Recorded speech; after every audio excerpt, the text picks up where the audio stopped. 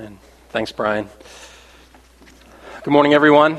I think that I've got a chance to meet a number of you. If I haven't, I'd love to do that. But my name is Lance, and it's a joy. It's a cool thing to get to pastor here at Midtown. It's been said numerous times already, welcome. Of course, we mean welcome, but I want to say thank you as well. We really are grateful that you took time out of a summer Sunday morning. There are precious few of these left. They're coming to an end. And you, for whatever reason, whether or not it's heartfelt commitment, you've been driven by your theology, your love of God, all those good reasons, or for whatever reason it is, you found yourself here in the midst of a group of people who can encourage you and strengthen you, and I'm grateful for that. I am. I'm grateful that you have decided to spend your time with us, so we hope to be a blessing to you. We want to persuade you that Jesus Christ is worthy, that he gave himself completely for you so that you would have life. That's why we exist. If you have been with us over the summer, or maybe if you're new, you might be wondering what we're teaching through, and we have been walking through a statement of faith. Normally, here as a church, it's a normal practice for us to teach through books of the Bible consecutively. A lot of people call that expository preaching. It's one of the best ways that we can get the fullness of what God desires from us out of books.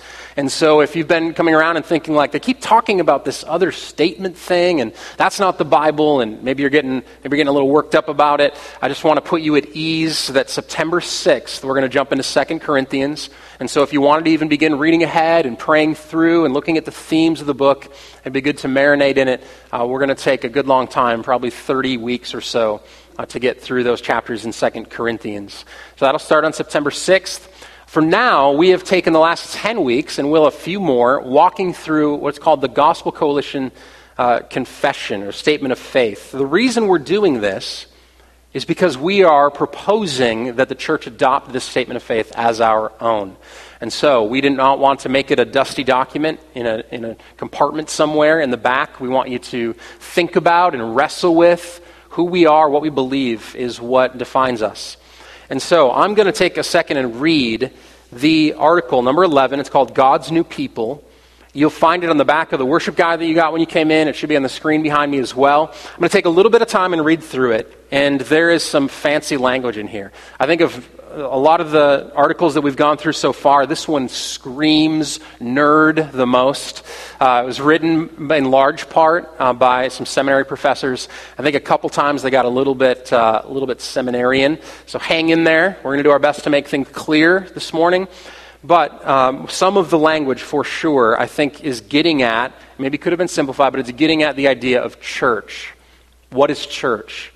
You're here, so it's probably an okay question for us to ask. What is this thing? Who are we, and what are we doing?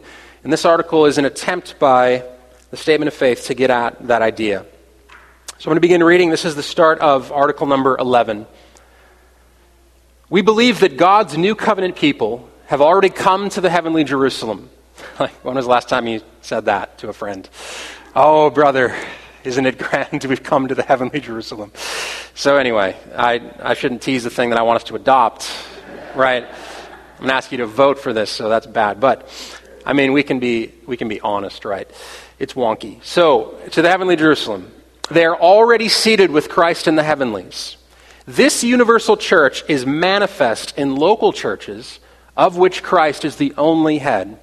Thus, each local church is, in fact, the church, the household of God, the assembly of the living God, and the pillar and foundation of the truth. The church is the body of Christ, the apple of his eye, graven on his hands, and he has pledged himself to her forever. The church is distinguished by her gospel message, her sacred ordinances, her discipline, her great mission, and above all by her love for God and by her members' love for one another and for the world. Crucially, this gospel we cherish has both personal and corporate dimensions, neither of which may properly be overlooked. Christ Jesus is our peace. He has not only brought about peace with God, but also peace between alienated peoples. His purpose was to create in himself one new humanity, thus making peace, and in one body to reconcile both Jew and Gentile to God through the cross, by which he put to death their hostility. The church serves as a sign of God's future new world when its members live for the service of one another and their neighbors rather than for self-focus. The church is the back it up. The church is the corporate dwelling place of God's Spirit and the continuing witness to God in the world. There's a lot to say there. This is a mouthful, as I so aptly demonstrated. This is a mouthful on what the church is, wrestling with all that the Bible has to say about who we are gathered. What did Jesus intend when he came? What did he leave behind? Is this a mistake? Is this an afterthought? Is it just something that man made up?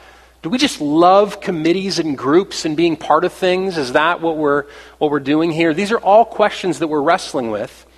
And I think it's important. This article is significant because for many of us, we've never really pondered what is church and why am I a part of it? It's just something we kind of inherit, especially in the Western Christian world.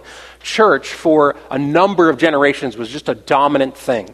When you ask someone about their life, it was like, are you part of the Lions Club? What social things do you do? Do you bowl? You play tennis, cricket? What do you do? Oh, which church do you attend? It was just in a litany, a list of things that identified something about your social construct. And I think it's important that we ask ourselves, what does the Bible say about this thing? What is the church? Does it matter at all? I think that for the most part, many people have a very weakened ecclesiology. It's a fancy word to say the study of the church. What is the church? The doctrine of the gathered people of God. We have a very weak one. And more than that, there's some people who just have a complete rejection of the concept altogether. They have no ecclesiology. And I think that some of it is a product of our time. There's an increasing and a massively fast, I think, increasing segment of Christians who say, here's my solution to the church. I just don't go. Jesus saved me. My sins are still forgiven. I have my Bible. Starbucks makes good coffee. Why can't I just go by myself? You don't understand how I'm wired, right? You just understand me. It's better for me to get alone anyway. I meet God by myself. And their idea is to completely opt out. Now, I don't know. I would blame this on millennials. I think I'm a millennial. I'm like right on the year where it shifts. I used to be Gen X, back when everything was like extreme with skateboards and stuff. That was me. And now people tease me and say I'm this other thing. But I don't think that anti-institutionalism, organization, oh, you mean there's like a person in charge of something or there's an organization? I don't think that started with millennials. I don't want to say that because I know there's some hippie people who are like, oh, you think you invented sticking it to the man. You don't even know, right?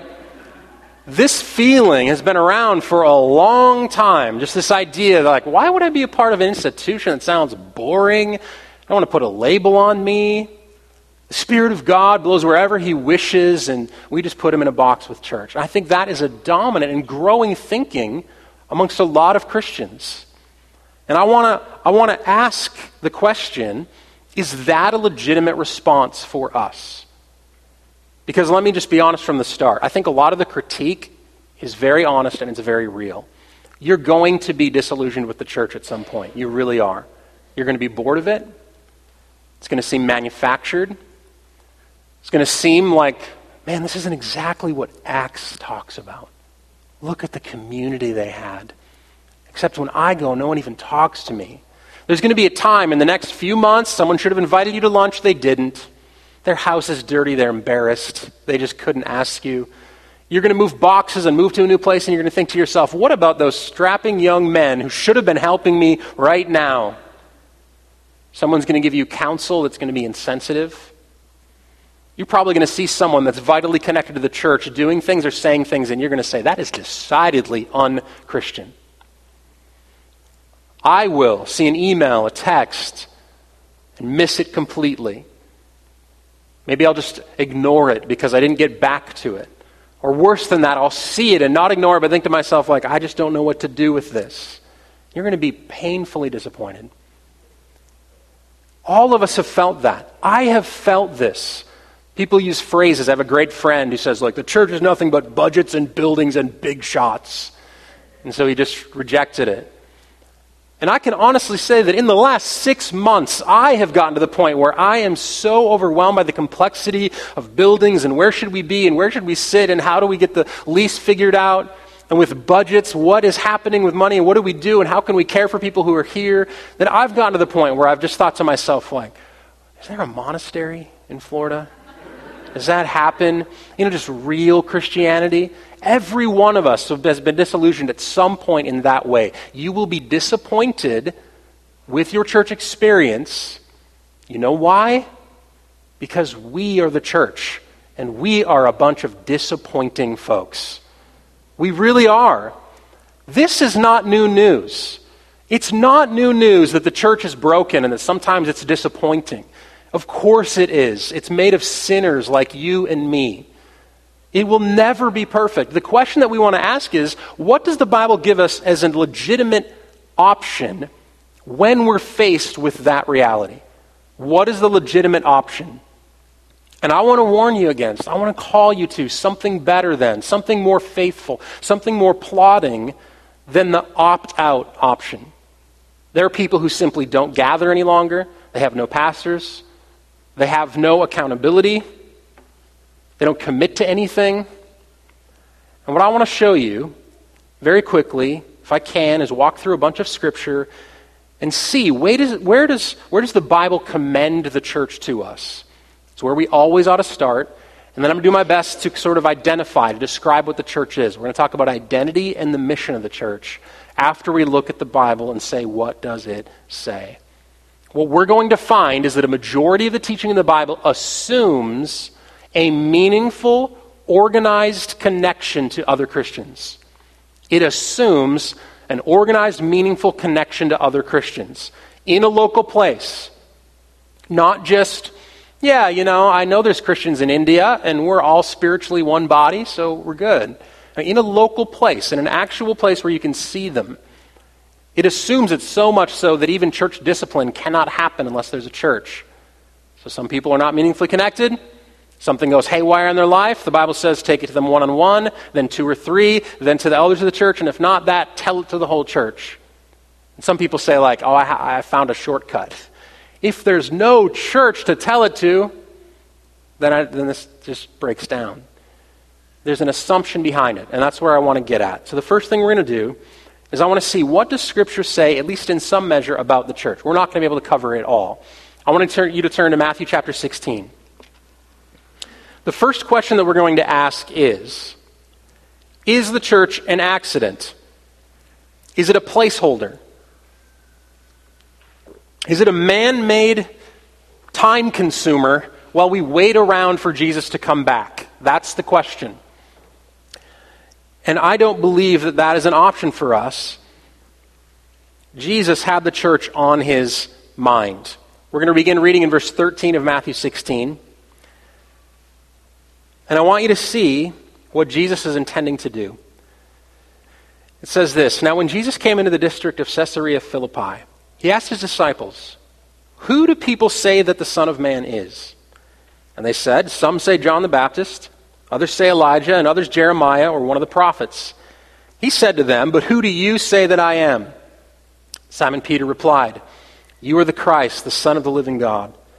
Jesus answered him, 'Blessed are you, Simon Bar-Jonah, for flesh and blood has not revealed this to you, but my Father who is in heaven. And I tell you, you are Peter, and on this rock I will build my church, and the gates of hell shall not prevail against it. I will give you the keys of the kingdom of heaven, and whatever you bind on earth shall be bound in heaven, and whatever you loose on earth shall be loosed in heaven.' Then he strictly charged the disciples to tell no one that he was the Christ." In a moment, I'm going to do my best to navigate a few of the complexities of this passage. I want to point out just a few things and then move on to a bunch of other texts. But why don't we take a moment and pray together? Maybe don't listen to me pray with me, even just to echo. Ask God to open your eyes, give you ears to hear, and whatever measure of sleepiness and tired and distractedness and hardness of heart or just confusion that you have, just ask God to cut through all of that and to speak to you. Let's pray. God, I'm grateful that we can call you Father today. That thought of approaching you in all of your perfection and holiness, and to delight in you as one delights in a father is astounding. I pray that you'd melt us, that you'd move in our hearts, just the wonder that is.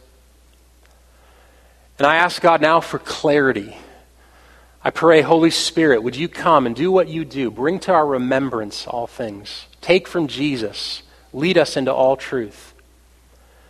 God, I ask for those of us that would have a heart that is not ready to receive, hardened, sometimes my own heart included.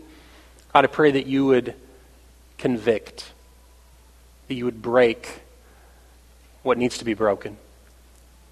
For those of us who are broken, confused, hurt, I pray that you'd bring comfort. God, send forth the Holy Spirit, who is our comforter today. Remind us of the gift that you've given us in your church. We're destitute. We don't want to just go through the motions. We don't want to make this just an exercise of thinking. We want to be moved in our souls. So we pray that you transform us. We ask that in Jesus' name. Amen. Here's what I would want to say first and foremost about this passage in Matthew 16. Some of you may be thinking, why did we go here? And the reason you're thinking that is because you're astute enough to know that this passage specifically has been amazingly controversial throughout the years. For hundreds and hundreds of years, people have argued about what did Jesus mean when he picked Peter and he said to Peter, I'm going to build my church on you, and to do that, I'm going to give you the keys of the kingdom. What in the world did he mean by that? Some people, namely the Roman Catholic Church, have taken that to believe that there is an apostolic succession that goes all the way to Peter, that he was basically the first pope, kind of. That's kind of the idea. Other people have spent countless hours and numbers of pages, spilt ink, over exactly what keys of the kingdom mean. What's a key? How does it work? So we can't get in. You can give a million different metaphors and analogies on it. And I am going to give you a massive amount of pastoral, I don't know exactly, to all of those questions. I'm not sure exactly the full extent of what Jesus meant by keys of the kingdom. I can't tell you exactly what it means of binding and loosing and how far that extends. What I want to point out to you is this, though. Like we saw last week, that Jesus came preaching the kingdom, and when he preached the kingdom, it built the church. He preached the kingdom, and then he left the church. That's what happened. He came preaching the kingdom. He accomplished the will of the Father. He resurrected and left, and what he left was the church. It wasn't an accident. It wasn't a man-made thing. It didn't happen 80 years after Jesus left. All the disciples were like, man, we're really losing control of this thing. What are we going to do? I know, we need to come up with a concept of some kind of organization. That's what we need. No, Jesus said, this group of people, the wake that's left behind when he comes through this world, people transformed, the people who say, who is the Son of Man? He is the Christ. That group is the church. That's what's called the church. And Jesus said, this isn't an accident. I'm going to build that thing. That's what this is about. The first thing we see from Scripture is that Jesus preached a kingdom, but he left the church. Then that same pattern is continued with the apostles. The apostles who heard much of his teaching then get to the point where they go out and they take this truth about Jesus, they preach the gospel, and what results? The church. Where the truth of God goes, the preaching about Jesus goes, what's left behind, people who have been received by the Father, adopted, are connected to one another in what the Bible calls church. Jesus preaches the kingdom, what results is the church. The apostles go out, they preach the gospel, what results is a church. We see this all over the Bible. I want to show as well that they weren't content to simply preach the gospel and see people saved. They wanted them cared for. They wanted them gathering regularly. They wanted them taught consistently in the gospel. It's why you see things like Acts 14:23. In a description of the mission of church planting, we find leadership put in place. It says this, when they had appointed elders for them in every church. The church is assumed. It's what results from the gospel being preached. And then in those places, there's order. There's leaders put in place. The apostles did not leave saying, you know what, I'm so grateful that individual souls were saved and sins were forgiven. They'll be fine. They'll figure it out. He knew the gift that the church was, and he was wanting to put it into place. He says the same things to Titus in Titus chapter 1. This is verse 5 of Titus chapter 1. This is why I left you in Crete, he says, so that you might put what remained. I love that phrase. What remained?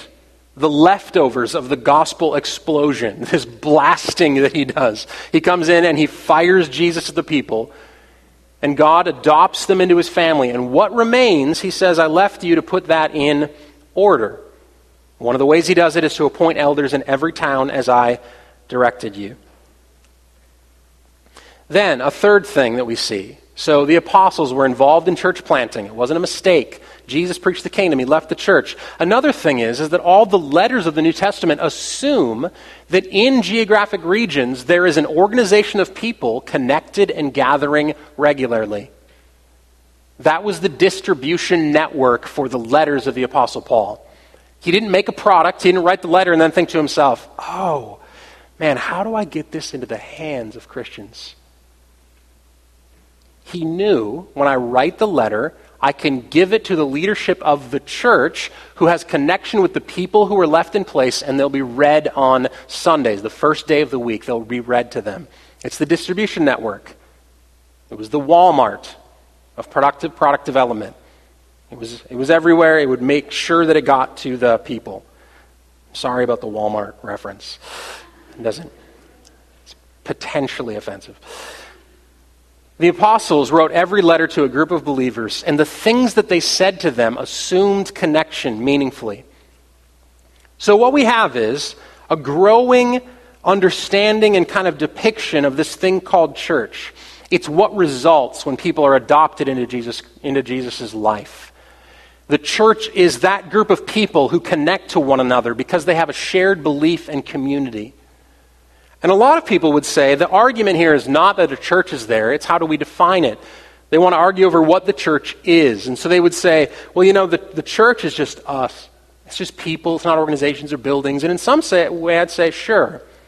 So the argument goes, when I'm at Starbucks and I see Simon, wherever two or more are gathered, right? And so there we are, right? That's the argument. And I get that. I don't want to undercut. Of course the Spirit of God is there. It's wonderful, but that's not all the New Testament teaches about the church. It shows, at least in some measure, that a geographic region, a collection of people, was given a name and a title. What church are you a part of? I'm a part of the church in Philippi. More than that, there was leadership put into place. So a group of people identified those who were uniquely gifted to teach or instruct or shepherd or care or serve, and they were commissioned in order to help that church stay connected and grow into Christ's likeness. Some of those elders, it says, even labored in teaching and preaching in a more significant way than some of the other elders. In addition, these small little groups apparently had what could have been called like membership roles. For sure, they kept track of this person was recently widowed. This person has a need. They need to be visited. They can't get out. Some of the arguments in the New Testament come from the fact that these roles were not being kept up clearly enough. They met in rooms that were big enough, in many cases, to hold more than 120 people. Have you ever read that and just kind of skimmed past to the beginning of Acts? What's left of this huddled mass, 120 or so people, and Jesus leaves? It says they're meeting in the upper room, in this room. Well, that's a pretty big room. So what we're seeing is this growing context. There's groups of people from a particular location that name themselves the church of, with roles for service and care and understanding, a plan of discipline in place, people that they help compensate who teach and help them to grow. And it's not too long before you can make a very biblical case for the idea that church, at least as the Bible speaks about it, is more than just, it's me and my personal understanding of who Jesus is. I think that is one of the things that we basically see from the New Testament. Now, I don't want to be dogmatic about it. I think a church can look a million different ways. What's the best size of a church? I don't know. 12, 70, 105, 1,005, 20,000. I don't know exactly. We shouldn't be dogmatic about these things. How much does a pastor have to work? Do we need to call him pastor or priest or father? I don't know. What does it look like for people to share resources? We don't know exactly. I don't think we should be dogmatic, but we should also be very careful to reject the picture that we get from Scripture on what a church is. And what ends up happening is people who get disillusioned with one thing or another become very dogmatic. And they say, that's not really church, you're doing it wrong. If you knew better, you would be more like us. I think we want to be careful about that kind of thinking. I think that there's a ton the Bible says about the church. Let me talk about two words that help us to get at who we are and what we do. The first is identity. So identity, an ID card, right? So what is it? Who is the church? Who is the church? I think that most of you probably know this Greek word, the word that's most commonly used for church in the Bible. And that's because it's one of those words that, painfully so, has been pulled from Greek, anglicized, and put onto Christian things as though the watching world would be intrigued by it, right? You know the word. It's ecclesia. There was a little Bible college near where I trained right after high school that had classes. It was called Ecclesia Bible College. The first time I had like a little minister's card and was commissioned in anything in ministry, it was with Ecclesia Ministers Fellowship. This word is the most dominant, used dozens and dozens and dozens of times to describe what a church is. It's the identifying word. And this is basically what it means more or less.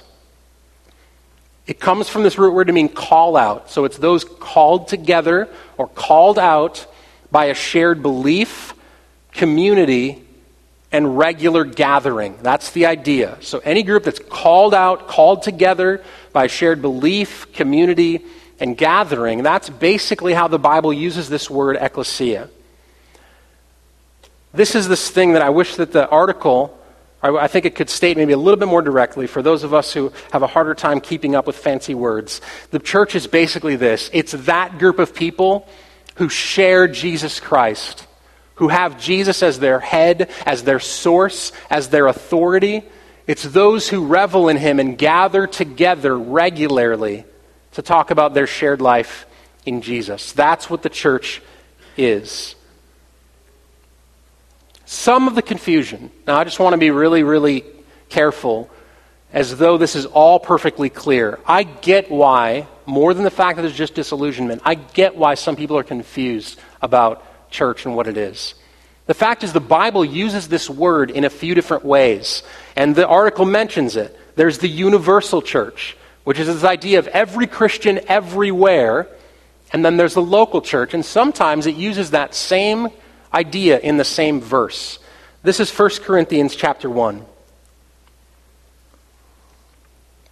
1 Corinthians chapter 1, Paul's writing and he says this, "To the church of God that is in Corinth." So, church, and it's in a particular place. He's writing to a people, to a leadership that's gathered together. That's the church. But then he mentions this other greater idea of church. He says, "To those sanctified in Christ Jesus, called to be saints together." That phrase, called together. That same word for call is the base word of ecclesia, church. It says, "Called to be saints together with all those who in every place call upon the name of our Lord Jesus Christ, both their Lord and ours." So you can, as an identifying word, use the word church to describe all of those who in every place, everywhere, call upon the name of Jesus. That's legitimate. It totally is. And so some people who have a penchant to say, like, I don't want to belong to a local church because the church is everywhere. It's everywhere that people are Christians. Yes, the Bible definitely says that. But I think we lose a little bit of something if we don't recognize that Paul also wrote specifically to the church in Corinth. It was in a particular place as well.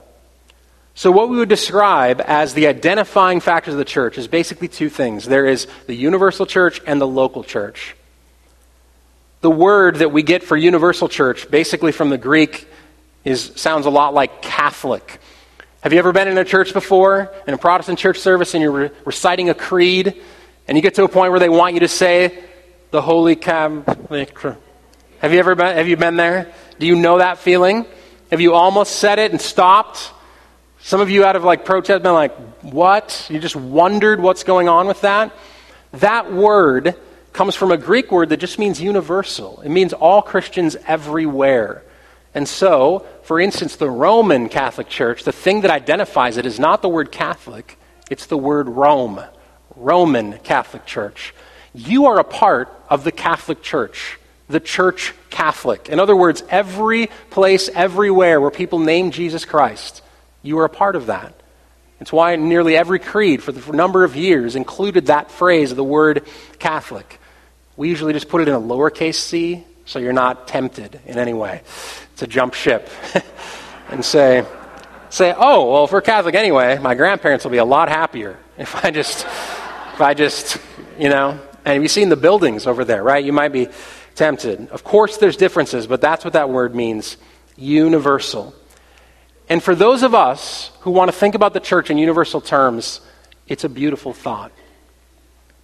Have you ever considered that today, this very day, over the last number of hours, stretching back 8, 10, 12 hours, all across the globe, erupting in praise in nearly every single language, people have been calling upon Jesus Christ. We're not inventing this right now. This moment, standing up, and I can't remember what we started with, not 10,000 Reasons, the other one, Look and See. So look and see, right? That was not us inventing worship here in this moment. I'm so glad we got it figured out in English. We simply joined a chorus that was already in motion from all around the world. Every single ethnic group, all these tribes and languages, people who look so different from us, that is the Church Universal. It's amazing. One of the best worship experiences of my life was being cross-cultural. I was in Hong Kong in one service, and I was having a hard time following along. I had those headphones on, and someone was trying to translate, and it was bad. So I just threw them to the side. And then there was this glorious moment when I heard a guitar lick on the thing, and I said, "This lick, is that what they call it? The kids are calling it these days." So I heard this song, and I thought, I know this song. It's amazing. I know this song. Our church, within the last 5, 6, 7 years, had begun singing it in the contemporary service. It took us a long time to get there. It was just organ with this, and then some crazy people in our church said, what if we had other instruments? And it was the song, and you know it. You could hum it with me. Lord, I lift your name on high. You know this song, right? You know the song. You got it? That sounded like a kazoo, but whatever it is. That song, they started playing it. And I'm in Hong Kong, and I'm standing there, and I think to myself, what? The entire thing had been rewritten in Cantonese. And I stood with these hundreds of people and listened to them with all sincerity and joy engage in worship of Jesus Christ. And I was melted. I thought, this is insane. You mean this has been going on? God has been calling people to himself here for my whole life. I'd never once thought about it. That's the Church Universal. I'm so grateful that we're a part of it. It's what makes the offer of the gospel so unbelievably sweet. You don't need to be a U.S. citizen to have your sins forgiven. And I'm so grateful for that. One day, all the church is headed to that universal place. One day, church will mean not geography, but you will be perfectly united with everyone who is called upon the name of Jesus, not only in every place, but in every language, and get this, over the course of all human history. Even time. God will figure out how to create a perfect unified voice from every bit of diversity of human life, even across time. Now you can get on a plane or a boat or a megabus. How cool are those? You could get on any of these things tomorrow and find a different culture and a different language. You cannot solve the time thing, right? You cannot solve the time thing. You need 1.2 gigawatts to do that, and you don't have it. So God will figure it out, though. God will figure it out. And that's an amazing thought. But what I want to call you to is, even though that's amazing, it's important, we're all headed there, we're not there yet. And I know that this may seem like a downer. I just described this glorious place. And I want you to look around, because here is where we are. You're not there yet. What you have is here and now. It is wood and old carpet and pews in a city called Tallahassee. This is here and now. And so the church needs to be as vital, as important now as it will be there. And so the Bible says not just universal, but local church. That's why the article said the universal church finds expression in local churches. And so here's what I would say to you. If you are a Christian, it is not enough to long for that day when you'll be united spiritually and physically in a new body with the universal church. You need to ask yourself, who am I being called to be united to in the here and now in Tallahassee or wherever you're from? If you are a Christian, you ought to belong to a local congregation. I don't want to assume that. Every time I teach something, I want to do a couple things. I want to show that it's right, that it's true. I want to show you the facts of the case. A squared plus B squared equals, and you got it, C squared, right? I want to show that that's true, but we need to show that it's beautiful as well, or else people are just going to think like, oh, this drudgery. I know it's true that God wants me to be a part of that church. That's not what he's calling you to. It's for your good. And so every time you teach anything anywhere, think about what is true, but then think about why it's good and beautiful. And I don't want to assume that you see the church as beautiful. Maybe you're hanging on by a string. This is the last shot. It's like, I'm coming this Sunday, and next week I'm finding the best buffet in town. The brunch is on. I don't assume that it's beautiful to you. I want to read to you a quote from John Stott that really gets at the heart of the importance of belonging to a local church. I love it for all its frankness, all of its complete honesty. It's a very British kind of quote. This is a quote from John Stott. He's writing a book on the church, and he did not want to assume anything about our commitment to the local church. He says this: first, I am assuming that we are all committed to the church. We're not only committed to Christ, but we are committed to the body of Christ. At least I hope so.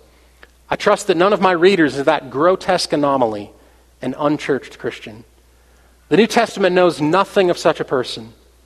For the church lies at the very center of the eternal purpose of God. It is not a divine afterthought. It is not an accident of history. On the contrary, the church is God's new community. For his purpose, conceived in a past eternity, being worked out in history, and to be perfected in a future eternity, is not just to save isolated individuals and so perpetuate our loneliness, but rather to build his church. That is, to call out of the world a people for his own glory. True, we may be dissatisfied, even disillusioned with some aspects of the institutional church, but we are still committed to Christ and his church. This is the call. Your disappointment, your disillusionment, feelings of being not connected, in the midst of all of that, this does not surprise God. He knew it from the start, and he still calls us to a meaningful connection with one another in a local church. Some of the ways we know this, there's a lot, I'm just going to give you one, is by the way the commands of Scripture happen. Do you know that it's impossible for you to live the Christian life except for meaningful connection to other people? You ever thought about that? You know, there are dozens and dozens and dozens of commands that require another person. I was going to say it's like acrobatics. It's like those things where you have to have the person to throw you, but it would just get weird real fast. So that's not what church is like. The point is, though, you need help. This is what I mean. Listen, this is just a few of the ways the Bible speaks. Bear one another's burdens and so fulfill the law of Christ. The law of Jesus Christ includes one another. Bear one another's burdens. That's Galatians 6. James chapter 5. Therefore confess your sins to one another and pray for one another that you may be healed. 1 Thessalonians. Therefore encourage one another. Build one another up just as you are doing. Ephesians chapter 4. Be kind to one another, forgiving one another as God in Christ forgave you. Romans 12. Outdo one another in showing honor. I could go on.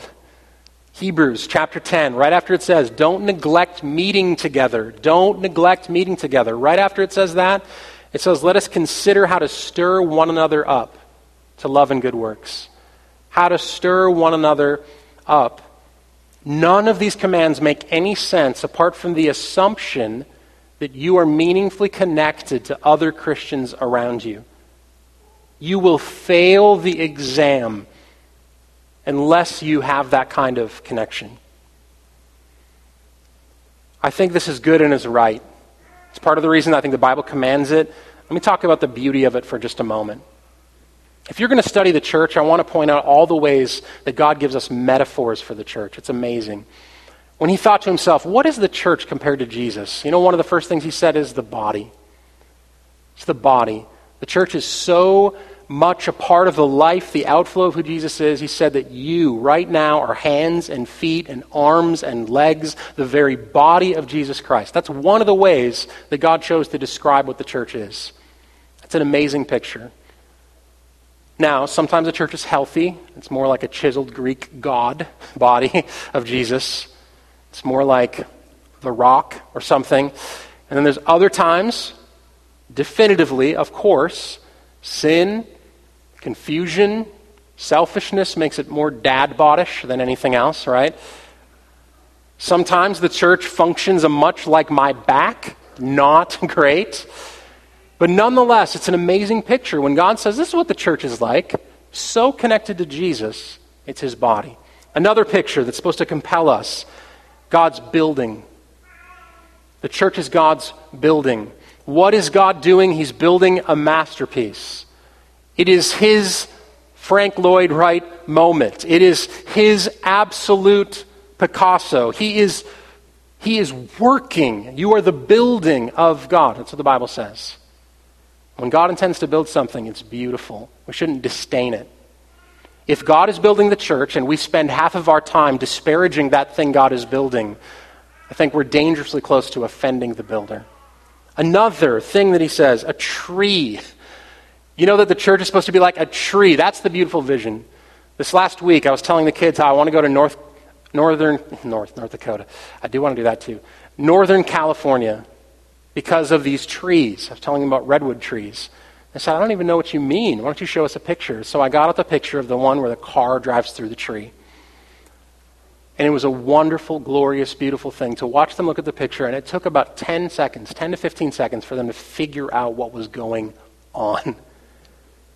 The glory of it, the bigness, the massiveness, they could not compute it. And to watch their eyes open and look at me and finally say, that car is driving through the tree.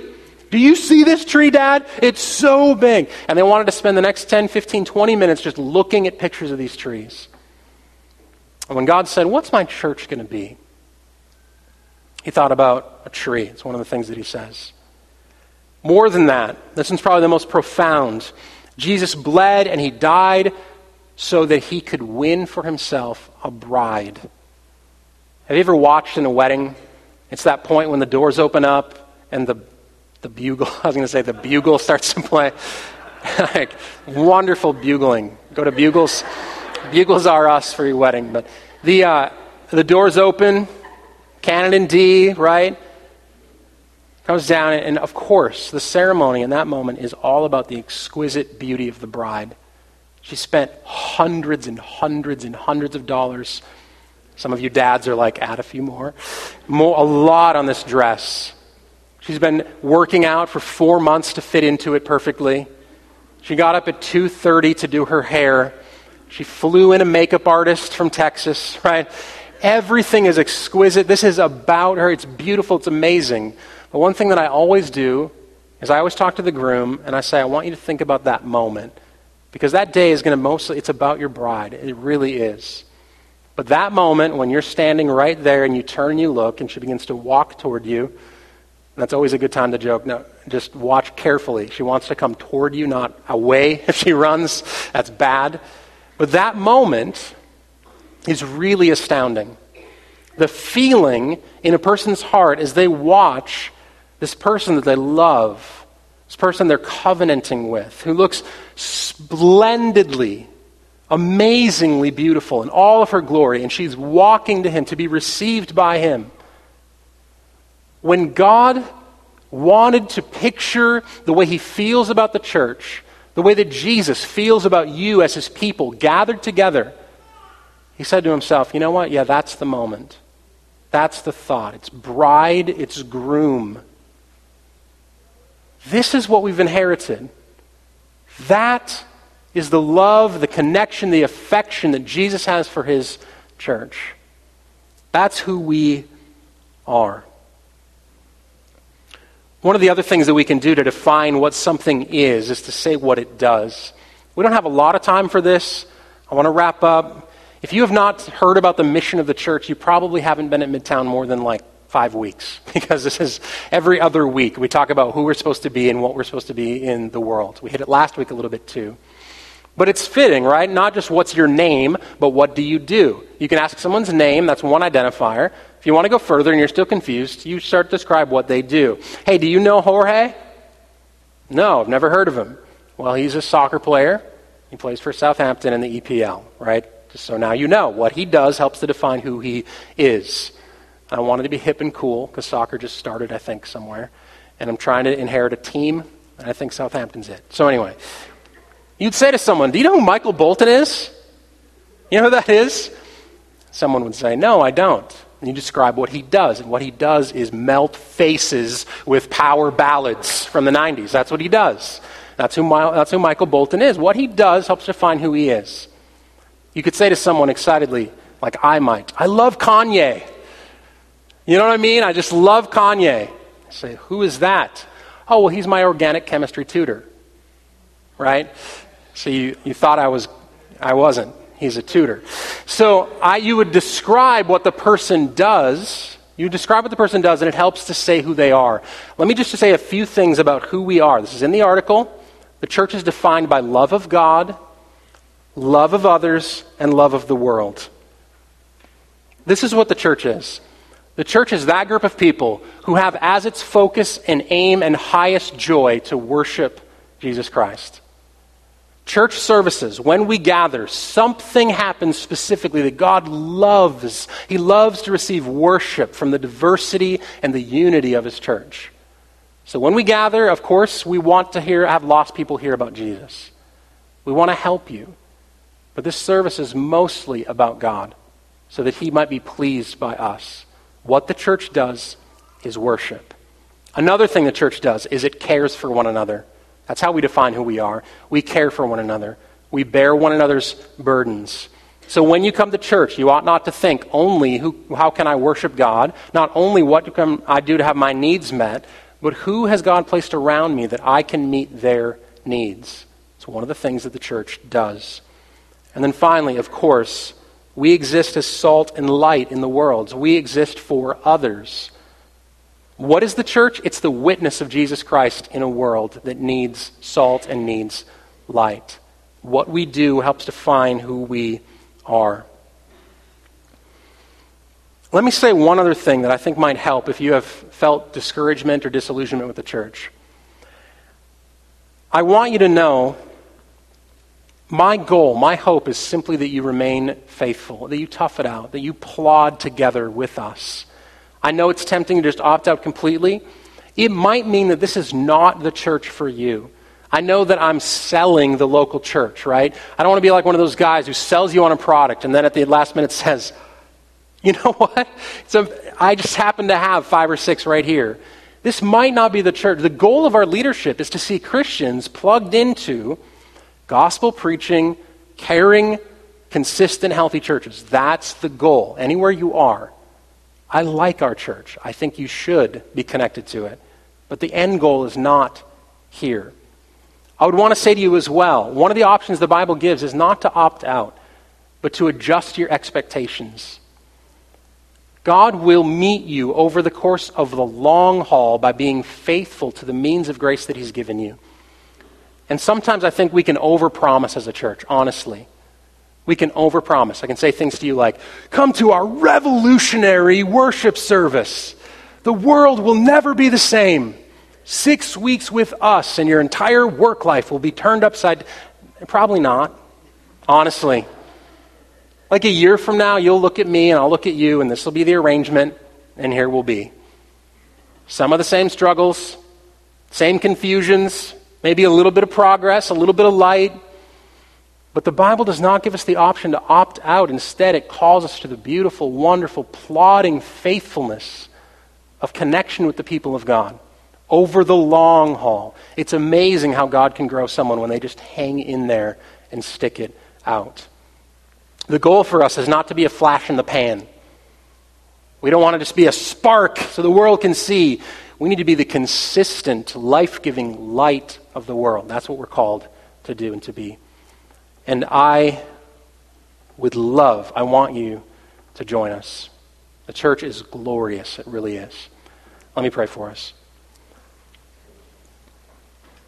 God, thanks for your word. Thank you for the commitment of your people to your word. I pray that we would find a new commitment, a new vigor to what you're doing in the church